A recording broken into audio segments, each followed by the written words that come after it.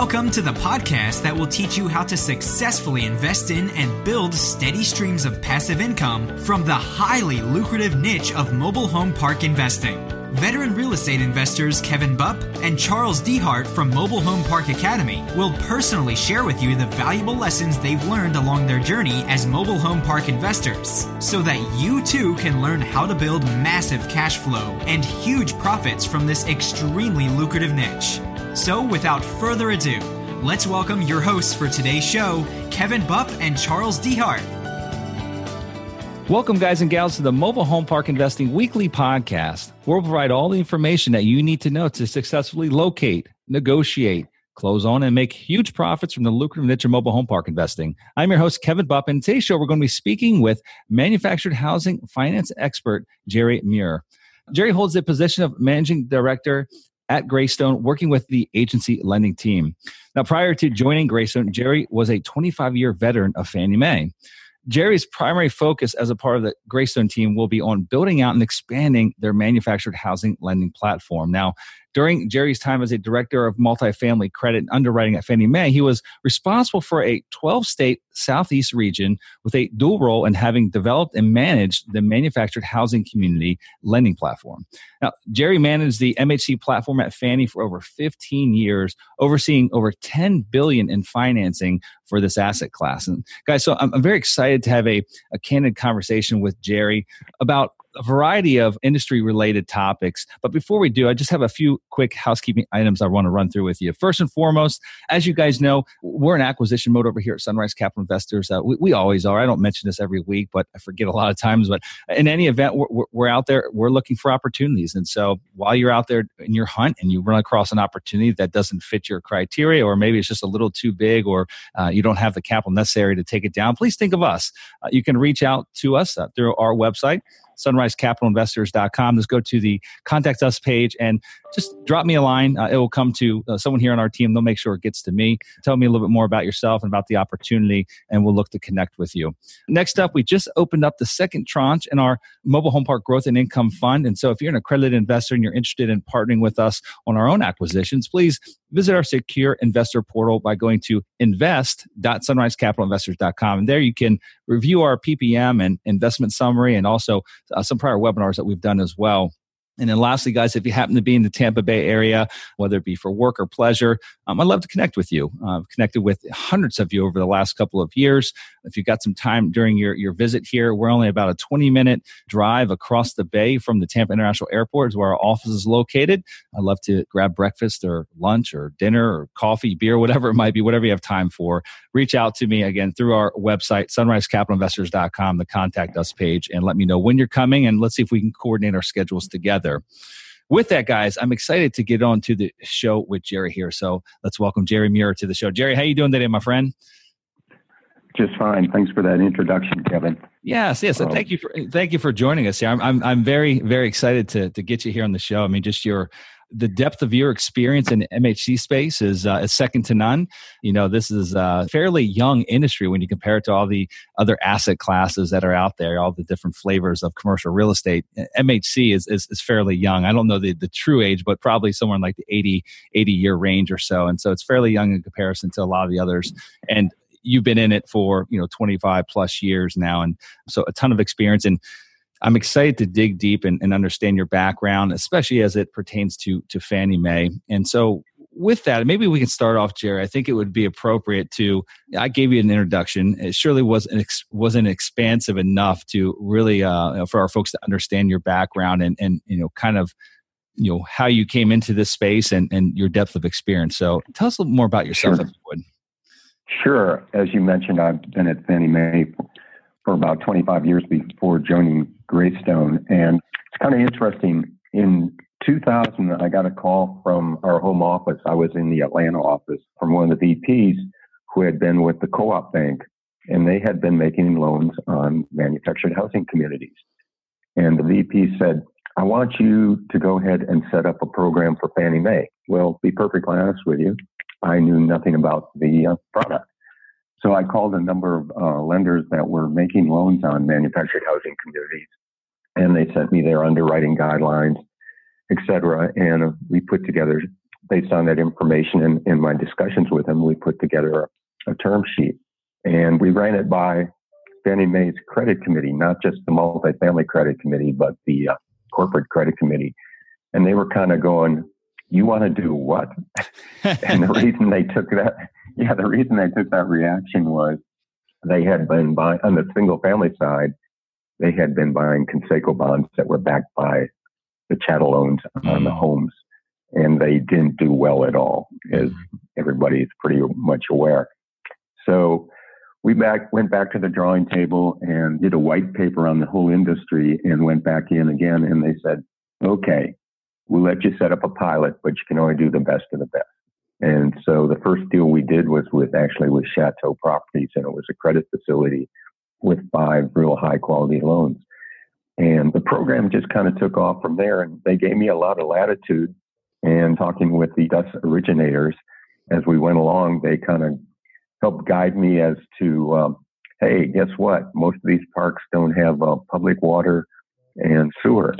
You're out in a little bit more rural area, and you've got well water and a private treatment plant.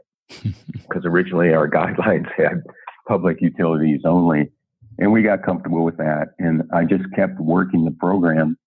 And part of what helped me to work the program to do a more wider variety of deals and a little bit lower our quality requirements.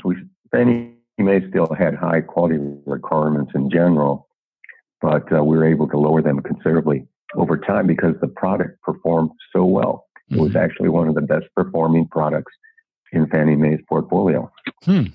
So rewind or go forward to today, and Fannie Mae actually does they've got a quality rating system, and they do quality 3, 4, and 5. Of course, 5 are your age-restricted, real high-quality communities, which really are a lifestyle decision, full amenity packages, etc. And then your 3s are your family communities, which are truly affordable housing. And there's a lot of subjectivity on whether it's a 3 or a 2, and it's a pretty broad path from that standpoint. And there's certain criteria they look at. And Kevin, as you know, when you walk on one of these properties, you can tell right away if the rules and regulations are being enforced and if it's a quality deal. You might not have the prettiest homes in there, but if it's a well-run community and stable, it's going to do well. And from that standpoint, what they look for, they want paved roads. They prefer, 2 off-street parking, paved spots, the homes to be skirted. But at the same time, they realize that there may be 1 or 2 older homes in the community. People have been there forever. And, when they turn over those homes, they'll upgrade them or whatever, and they don't quite meet the quality standards. But overall, the park is well run, it's clean, et cetera, from that standpoint. Another area that, go ahead. I was going to ask if there's situations, regarding the subjectivity of, is it a 2 or 3 star? Are there certain situations with Fannie where they'll make considerations, and let's say it's by their standards, it's a 2.5 star today, but, with X, Y, and Z improvements, immediately following closing, with some money in reserves, that it can easily be a 3 star. How do they feel about that? Well, I was at Fannie Mae. We did deals, and I'm doing them today too, where you go through and it's a quality park, but oh my gosh, there's a few homes with exposed hitches, but that's not a problem, and they'll go with that. If there's just a few homes, but again, it's the overall quality of the park, and it's being well run, and the rules and regulations are being enforced. They'll get comfortable with that. But as you mentioned, at the same time, if there's a lot more exposed hitches, or there's some skirting that needs repairs, you can set up a replacement or a capital reserve fund to make those repairs after the loan closed. So yes, that is a possibility. They will look at that type of situation. Got it. And so give us some statistics on how, Fannie's origination volume has really grown over the years from when you first introduced that first loan to them or opportunity to them to today. I mean, and I feel like it's been leaps and bounds probably over the last 5 years. Like it's just like it's on this massive upward trajectory. But can you give us an idea from a general standpoint of pure loan volume size? Yeah, the first few years of the program, And to be perfectly honest with you, when we first had the program, we were only doing credit facilities, and it wasn't available for the full DUS program. Now it's available for the full DUS program. You can get all the loan terms that are available to multifamily DUS from that standpoint. So we were only doing, those first couple of years, $200, $300 million worth. Well, it grew. I think about 5 or 6 years into the program, we hit $1 billion. And some of that was a result of doing credit facilities, which are larger transactions where you got multiple properties. And it grew from there. And some of the best years, we were doing $3 or $4 billion at Fannie Mae. And as you mentioned in the introduction, while I was there, we did north of 10 billion, to be perfectly honest with you. And the program continues to be one of the big programs over there. And as you know, the agencies went into conservatorship. Gosh, it's been a long time now. I think it's going on 10 years or close from that standpoint. And Fannie Mae got their manufactured housing community program in place before they went into conservatorship.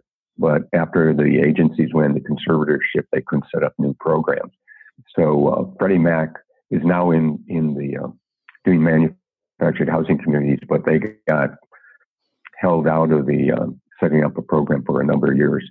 I think they're probably going on 4, maybe they're in their 5th year of doing manufactured housing communities.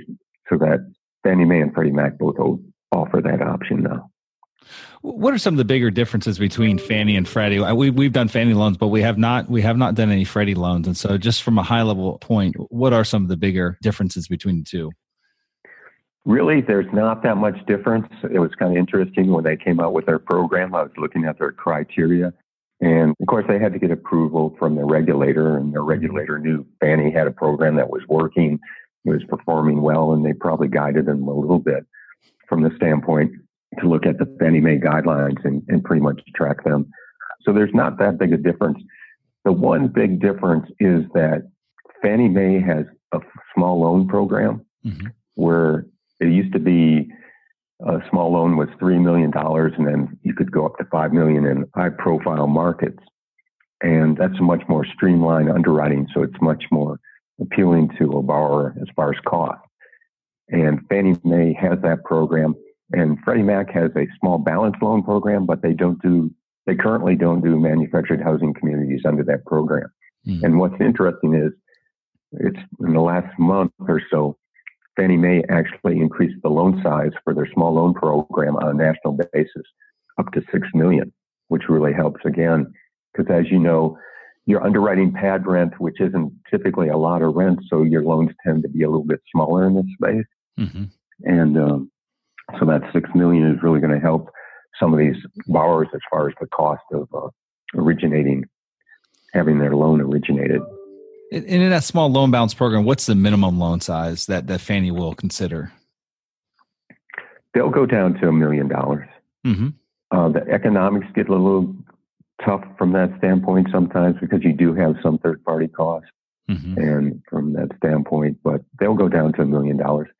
And then, you might have that situation where they're doing something with a particular customer. They've done a lot of business with them, and they happen to have a deal that's a little bit under $1 million.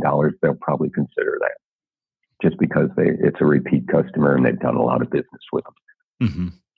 I think one of the big concerns with getting into any, whether it be a Fannie, Freddie, or even a CMBS secured type loan is, in this industry, it's quite common to run across communities that have been maybe operated by the original mom and pop for many years, and maybe the full value has not been realized. Maybe the rents are drastically below market. Maybe the operational expenses are much higher than standard. But in any event, there's a lot of value that can be seen there in a very short period of time. And I know that, obviously the defeasance or the cost of getting out of one of these loans prior to the 10-year term is quite expensive. But Fannie's got a supplemental loan program that essentially might allow a borrower to tack on a secondary loan and realize some of that sweat equity that they've created over whatever period of time it might be. So can you speak to that supplemental loan program and just so we have a better understanding what that is and what the opportunity might present? Yeah, it sounds like you're talking about two scenarios. One is where somebody comes in and buys a mom and pop where the rents are below market and they've got the opportunity to increase rents, but Fannie Mae can only and Fannie Mae and Freddie Mac can only pretty much underwrite to what is in place at that time. That's correct. And so the new owner comes in, and as you know, typically rent increases are on an annual basis. And so that, let's say they bought the property in January, their annual rent increases in July, and they're going to raise the rents considerably. With Fannie Mae, you can typically get a waiver because usually they don't want to put a supplemental loan on until after 12 months. Mm-hmm. Because it's typically where's all this appreciation coming from? And it's kind of like, well, from that standpoint. But on manufactured housing communities, because you've got so much stability, because it costs so much for a resident to take his home and move it to another park. I mean, it could be in excess of $7,000. They're not going to just move down the road like in a multifamily property where the property down the street lowers their rent and residents go, I think I'll move down there. And it's not that big a deal. You got a lot of stability in manufactured housing communities. So they'll sometimes give a waiver to allow a supplemental within 12 months based on that rent increase. And then that rent increase, just compared to how they underwrite multifamily, they underwrite to the trailing 3 months revenue. Typically, they annualize that. Mm-hmm. On a manufactured housing community, again, because of the stability, as long as that 1 month rent increase is in place and has been collected, they'll underwrite to that higher amount. Mm-hmm. And then the other situation I think you're talking about is where an owner, there's a loan in place with an owner and he's raised the rent, and you can get a supplemental loan again based on the increase in the rents, and they'll underwrite to the trailing 1 month rent increase. What does that supplemental loan look like? What's the combined loan to value, and also what does the process look like to obtain the supplemental? Well, they actually call it first lien pricing, so you get an advantage there. But again, you got to meld the two rates from that standpoint. As far as the underwriting, I mean, it's basically a second mortgage, and so they're underwriting that in. They have to re-underwrite the deal, but they'll go up to 75% of the appraised value. And then, your debt service coverage has to play out. Fannie Mae has risk-based pricing. Mm-hmm. They've got what they call Tier 2, which is 80% with a 125 coverage.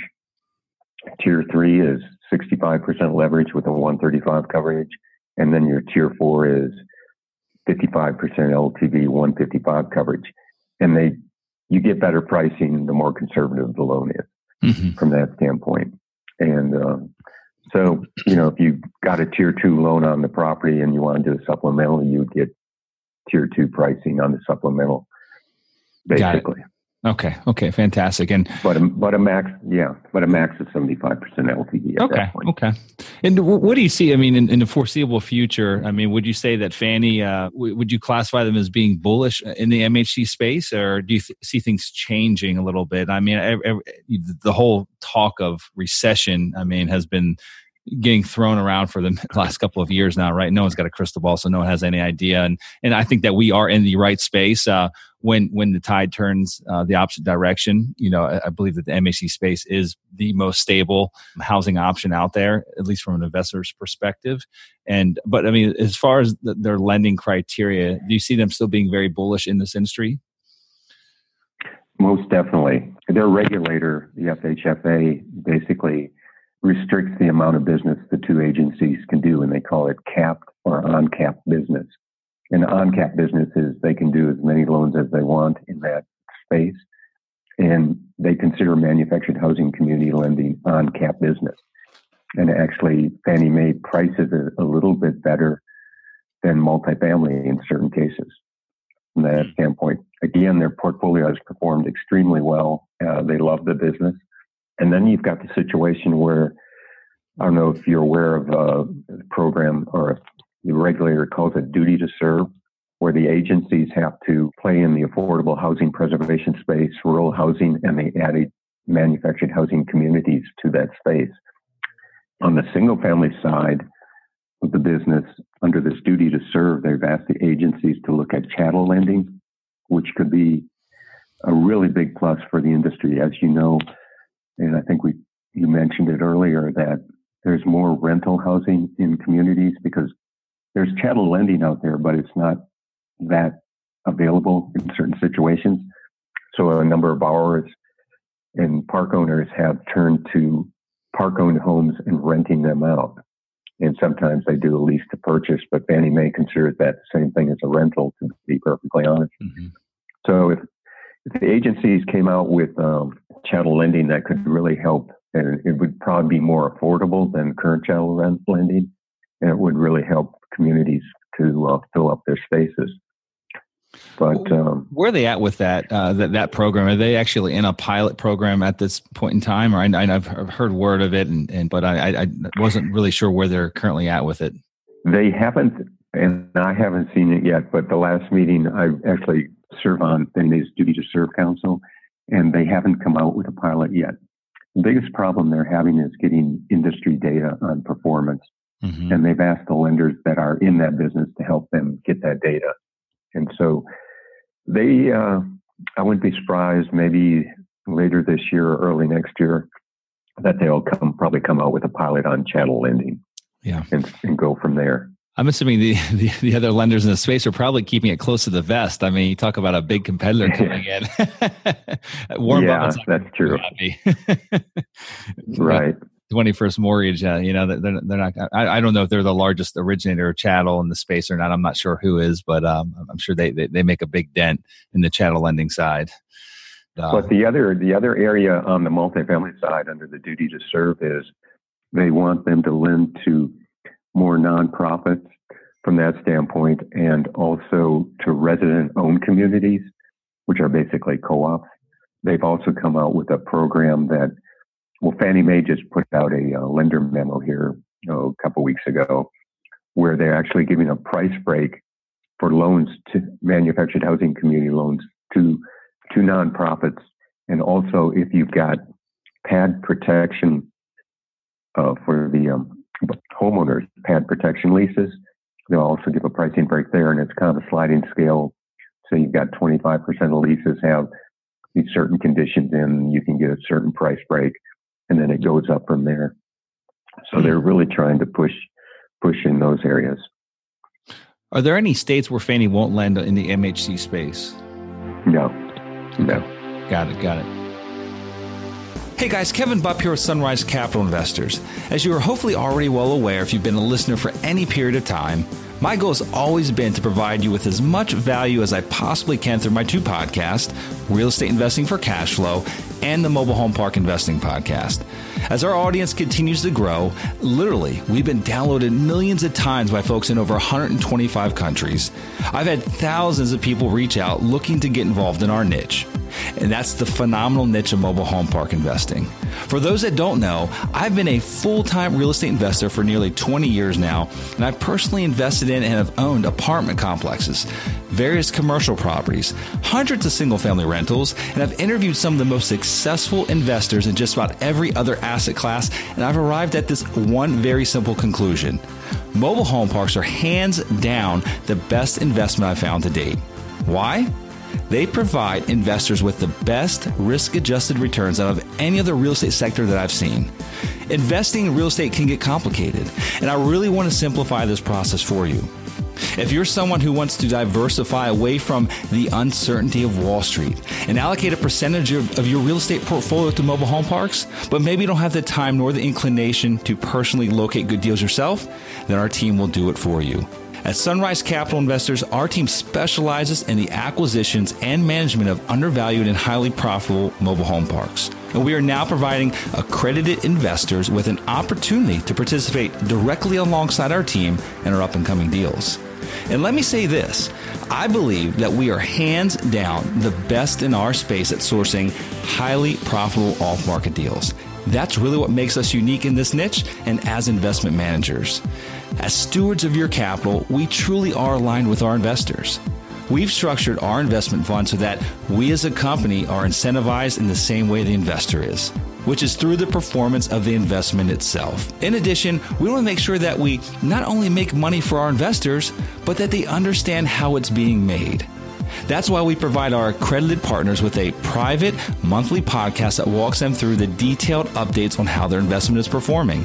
And we're very transparent, providing you with the good, the bad, and the ugly at times. And so if you'd like to learn more about the partnership opportunities with our team here at Sunrise, please go visit sunrisecapitalinvestors.com and click on the investors link to get signed up. It's absolutely free and you'll get placed on the priority list of when new opportunities come along. Also, feel free to call us at 833-CASH-FLOW without the O. Again, that's 833-CASH-FLOW without the O. And one of our investor relations team members will help you schedule an appointment to speak with one of our managing principals. If you have questions, go ahead and schedule a call and let's get on the phone and talk. And with that, guys, I like to leave with one last thought. From the time that I wake up in the morning till the time that I lay my head down the rest of the evening, my number one priority with everything I do, whether it be recording this podcast, working for our investors, helping each of you reach your investment goals, to providing a great experience to each of our residents who reside in our communities, is to add huge amounts of value to everyone that I come in contact with. Now, with that being said, I look forward to the opportunity of bringing value to you through Sunrise and through this podcast. Thank you for your time. Now, let's go ahead and get back to the show. With regards to the types of communities, we talked about kind of their flavor for 3, 4, and 5 star, possibly consider a 2.5 star, with some type of capital improvement reserve in place and agreed upon plan of execution of what improvements are going to be made. Does Fannie get involved in any of the, what I like to call the hybrid types of parks, the ones that might have, tiny homes are trendy in certain parts of the country. And I've seen more and more, communities bring in that tiny home aspect, or, even communities that have maybe a full-time MH component with a part-time or seasonal RV component, which I like to classify as kind of hybrid parks. There might be a more formal name for them, but I call them hybrids because they've got the permanent, then they also have the seasonal basis. You see that a lot in Arizona, see a lot in Florida here, Texas markets, basically the snowbird markets. Does Fannie get involved in any of those types of loans? Yes, they do. Their base underwriting guidelines allow for RV income. They prefer that the RVs kind of be located in one area of the park, but there's always exceptions. And you got to remember the agencies provide guidelines for lending, and you can get waivers for certain situations. But yeah, they'll allow RV income up to 25% of 10%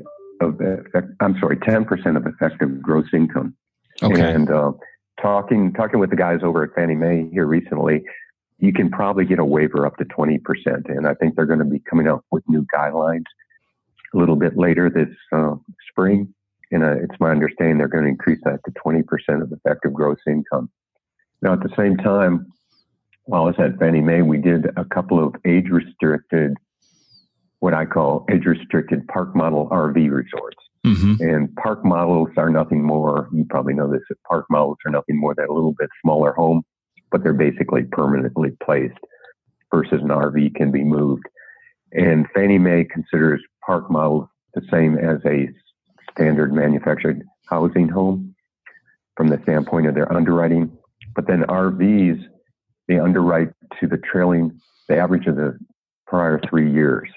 And then they restrict it to 10% of effective gross, or now 20% from that standpoint. So that's from that standpoint. But they'll look at a park model RV resort, probably needs to be age restricted on the high end quality side right now. Okay. Fantastic. Let's talk about Greystone a little bit. Let's talk about, just maybe give a little bit of background of the company and kind of your involvement, from Greystone's perspective in the MHC space. I know you guys are involved in a litany of other commercial assets, but let's stick with the MHC and just get a better understanding of who Greystone is as a lender. Yeah, Greystone is a Duff and Fannie Mae lender. They're basically a commercial real estate lending, investment, and an advisory company. They're headquartered in New York City. In 2018, Greystone had a great year. We did $10.3 billion of commercial loans across a variety of products, including FHA, Fannie Mae, Freddie Mac. They do bridge lending and they do CMBS. Mm-hmm. From that standpoint, the company was actually founded by Steven Rosenberg in 1988, and he remains the company's CEO. And the company is highly philanthropic. They donated they donate actually half of their annual profits to charity each year, believe it or not. It's amazing. Wow. That is incredible. Yeah, it's quite something. Yeah, it's an amazing company to work for. Mm-hmm. Greystone, this past year, Greystone was the number one HUD-insured multifamily and healthcare lender. Their total FHA origination volume was nearly $2 billion. From a Fannie Mae perspective, they were the number one producer of small loans.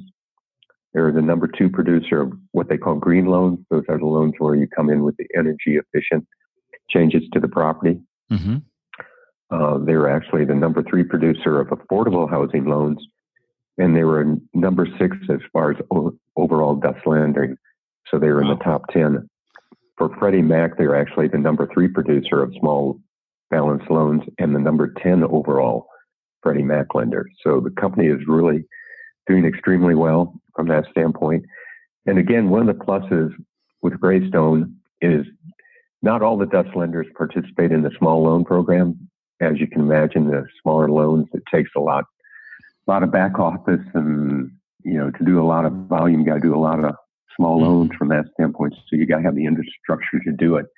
And they're one of the DUS lenders that do small loan manufactured housing communities, which is a real plus. And now with this change to 6 million minimum, that program is going to really help them do even more. How do the underwriting criteria, I guess, or how does the process differ once you go above that $6 million and get out of that small loan balance program? I mean, is it a much more restrictive and intrusive underwriting process or qualifying process, or?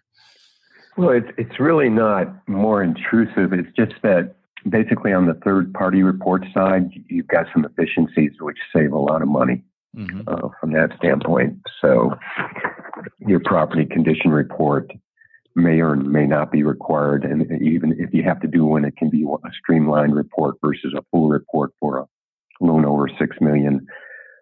On the environmental side, you get a screening report. And if there are no issues, you're good to go versus having to do a phase one, et cetera. And there's no seismic requirements as long as you're out of I can't remember the exact, out of the major seismic areas. So there's some savings there that really help with the small loan side. Got it. We haven't done any loans more than 6 million. That's why I ask. Okay. From that standpoint. One thing, Kevin, let me just throw out one thing that I think is critical on manufactured housing communities, and it has to do with properties in flood zones. Fannie Mae and Freddie Mac will do properties in flood zones under certain situations. But here's the issue. So if you got the residents all owning their homes and there's a flood and those homes get wiped out, they may or may not have flood insurance. Now, of course, if they've got a lien on their home, they're probably going to be required to have flood insurance. But let's say you make a $5 million loan, the insurable collateral is probably only $200,000 or $300,000. So if you have a major flood and the community gets wiped out, from an insurance standpoint, there's a big shortfall. You got a $5 million loan and you can collect $200,000 or $300,000 proceeds, and the residents may or may not come back. Now, Fannie Mae has kind of looked into this, and it's really a case-by-case situation how they look at it. But in Florida, you've got a situation where, it rains real hard, the water comes up, and then it dissipates. It really doesn't destroy anything from that standpoint. But so as long as the living floor level of the home is above the base flood elevation, they will underwrite the income from that pad from that standpoint. But if you're next to moving water like a river or something that floods and can really be destructive, they're probably not going to be able to do the deal. Got it. Just That's because of that insurance. Yeah, you got such a big disconnect between the insurance and what your loan amount is.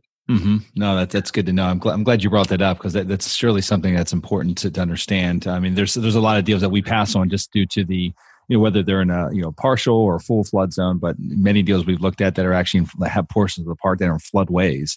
That ultimately would be very destructive should rising water occur. It's good to know really what the options are as far as lending for those folks that are listening. So I appreciate you bringing that up, Jerry. Is there anything else that you feel would be relevant for our listeners to understand about whether it be Greystone or Fannie Mae in general before we work to wrap up the show? No, as I mentioned, both agencies really love the product. It's performed extremely well for both of them, and it's full speed ahead from the standpoint of trying to do more and more business in that space. Yeah. Well, fantastic. Well, I know that we've had a great experience with the Fannie loans that we've done, and I'm excited to see that chattel pilot program come out, because I think that would be revolutionary to our space. I mean, I feel that is one of the, as you know, that is one of the greater challenges. We've got many challenges in this industry. We've solved a bunch of them over the last 5 to 10 years, but we've got many more hurdles to kind of push through or jump over. And I feel like the chattel financing is one of those, at least as it pertains to, existing communities getting filled, right? Giving options to the end consumer or to the park owner to essentially bring new inventory into those homes and create internal sales programs. Chattel financing exists today, but it's incredibly expensive. It's cost prohibitive in a lot of situations, and it could be much better. Yeah, it'll really open up to more people and make it more affordable for them to get into a home and get into a park. No question about it. Yeah. Jerry, what's the best place to reach you? Greystone, just go to the website, or do you have is there another way for folks to find out more about Greystone and what you guys offer there?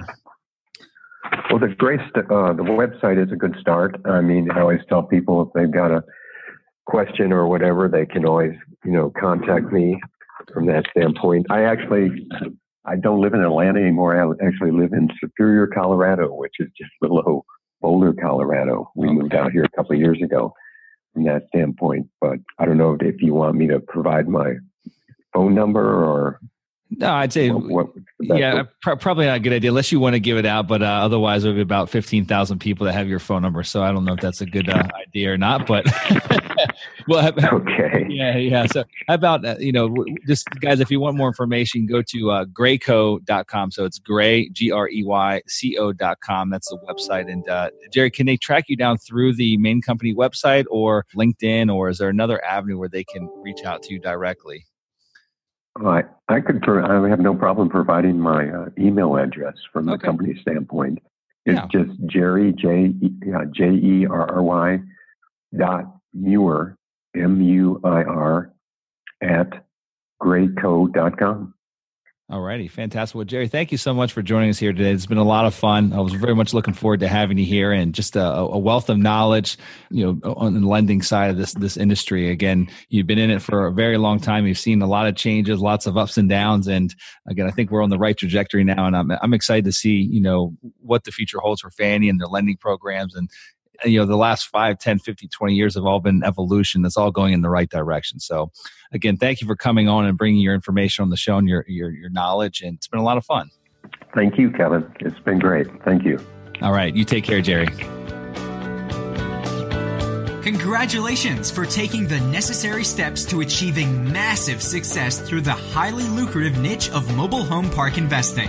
Be sure to visit our website, mobilehomeparkacademy.com, to download your free digital ebook version of the 21 biggest mistakes investors make when buying their first mobile home park and how you can avoid them. And while you're there, be sure to subscribe to our free monthly mobile home park investing newsletter, which is jammed full of valuable tips, tricks, and strategies to help you accelerate your path to success as a mobile home park investor. More information about this podcast and its hosts can be found by visiting mobilehomeparkacademy.com.